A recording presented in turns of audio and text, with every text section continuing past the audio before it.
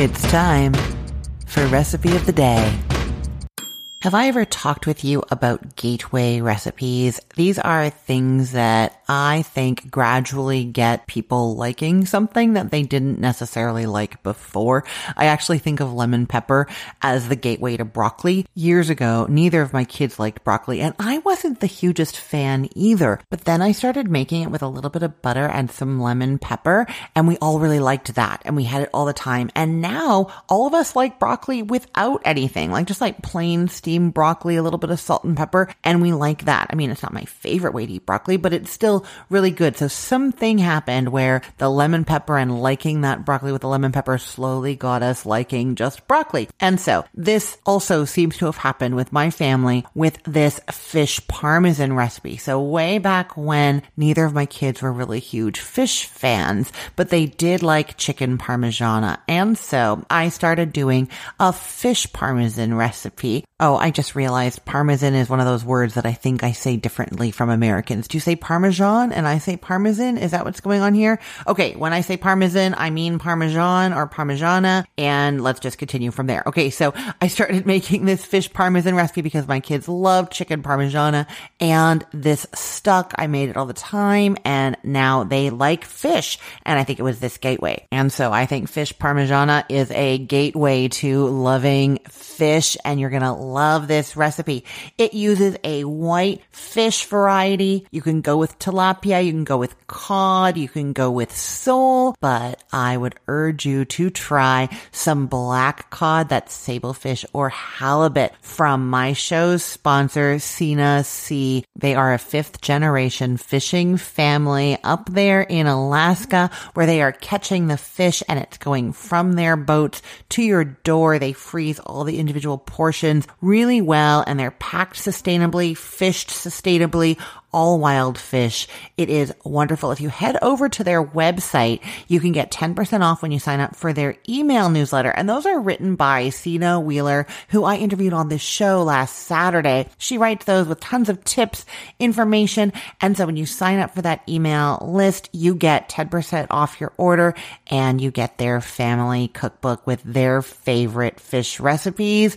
Check them out at sinasea.com. That's SENASEA.com. Now, I don't think their cookbook has this fish Parmigiana recipe, but I'm telling you, you need to try it. Here is how you make it. You're preheating the oven to 425 degrees Fahrenheit, and you're going to line a large sheet pan with foil or parchment, or you can use a silicone mat, and you're giving it just a spray of cooking spray or rub it down with a little drizzle of olive oil. Okay, set that aside. In a small bowl, you're mixing together a third of a cup of panko breadcrumbs, a tablespoon of olive oil, half a teaspoon of salt, a quarter teaspoon of black pepper, and a quarter teaspoon of garlic powder.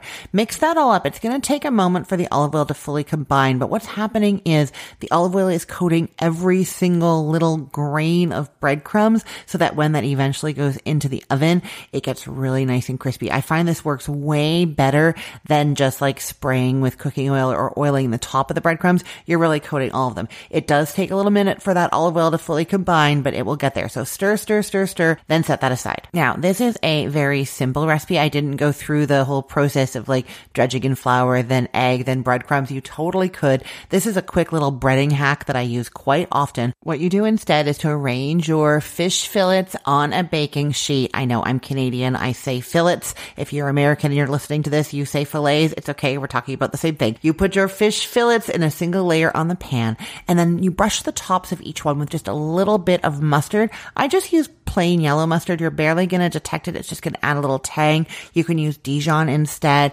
any mustard really. And then you sprinkle those oil-coated breadcrumbs on top of that. The mustard is acting as a little glue to keep those breadcrumbs in place. Press those down a little bit so that they adhere to the mustard. Then you're putting that into the oven until they're nice and brown on top and the fish is flaky and cooked through. It's going to be about 10 to 12 minutes. Now, here's where the Parmigiana part comes from this fish Parmigiana recipe. You're going to take that out of the oven and spoon 2 tablespoons of tomato sauce onto each fish fillet and then top each of those with some cheese. Now, the recipe calls for 1 cup of shredded mozzarella cheese total, so you would just divide that between the fish portions. I will say that when I made this recipe, it was for my kids who were pretty picky picky about their cheese, so they really just like mozzarella. When I make this now, I mix in some Asiago or some Parmesan in with the mozzarella before distributing it over the fish fillets. So you've got the tomato sauce, and then you sprinkle some cheese on top, and then you put that into the oven just until the cheese is melted and the tomato sauce is cooked through.